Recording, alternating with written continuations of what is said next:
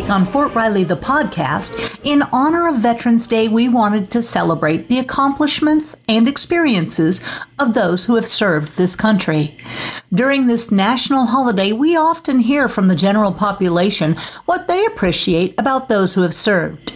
And this year, at a recent retiree appreciation event, we got a few comments from some of our local veterans on what Veterans Day means to them. My name is Dennis, commonly known as Buzz Brazina, Lieutenant Colonel when I retired in 1983. Veterans Day, when I was a lot younger, it meant I didn't have to go to work. And as I grew older, I had memories of people that I had worked with or associated with who either are living or passed away or were killed. Especially one of my friends by the name of Bob Iber, who was one of the first individuals killed in Vietnam.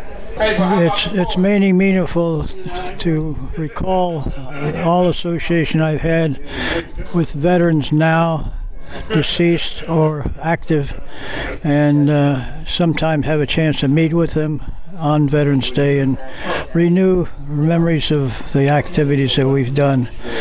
And the people who are not veterans, who recognize on Veterans Day the veterans that have served our country. Hello, my name is Ricardo Gutierrez, Command Sergeant Major, retired. What Veterans Day means to me, it's a day of recognition that our nation takes time to pause, reflect, and to thank our veterans for the great sacrifices and the freedoms they have today. My name's Walter Bembry. I'm a retired Command Sergeant Major from the United States Army. My version is very simple: service and sacrifice. That's what it means. Walter Hill, a retired Sergeant First Class. I feel that Veteran Day is a very important day for America to recognize the servicemen and women who have served the nation and displayed honor and pride. Sergeant First Class, retired U.S. Army, William Brooks.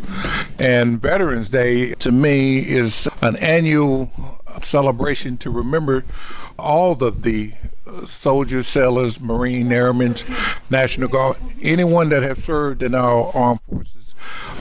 Often veterans are reluctant to accept accolades for themselves. It's often the men and women they served with who they think of as heroes.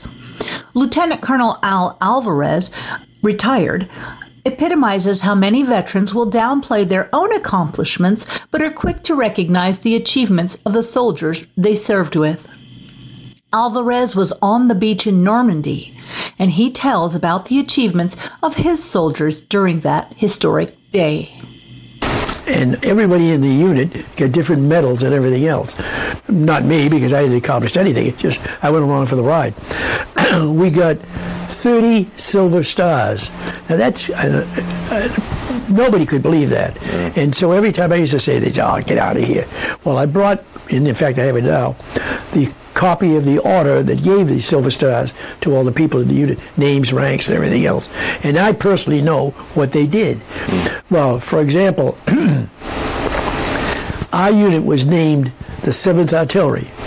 And although we brought 6 guns in, we found another one. And so we put that in a situation. And so the 7th Field had 7 guns in battery, which takes a lot of explanations and everything now that I know artillery. Artillery is in twos. There's 2 guns, there's 6 guns, 4 guns, and everything else, but never a 7 gun. And Fort Sill, which is the home of the artillery, still explains that this unit became famous for having a 7-gun battery. Well, what they did was just place them and fire them and get rods out there. And the guy, and I always mention his name because he was a fabulous, was a Sergeant McPherson, Buck Sergeant, which is a guy that handles one piece. And I never did find out how we find a howitzer, an available howitzer in the sand and the surf, wherever the heck it was. And it has to have been one of the other battalion's weapons because they don't grow. And so he'd lost his.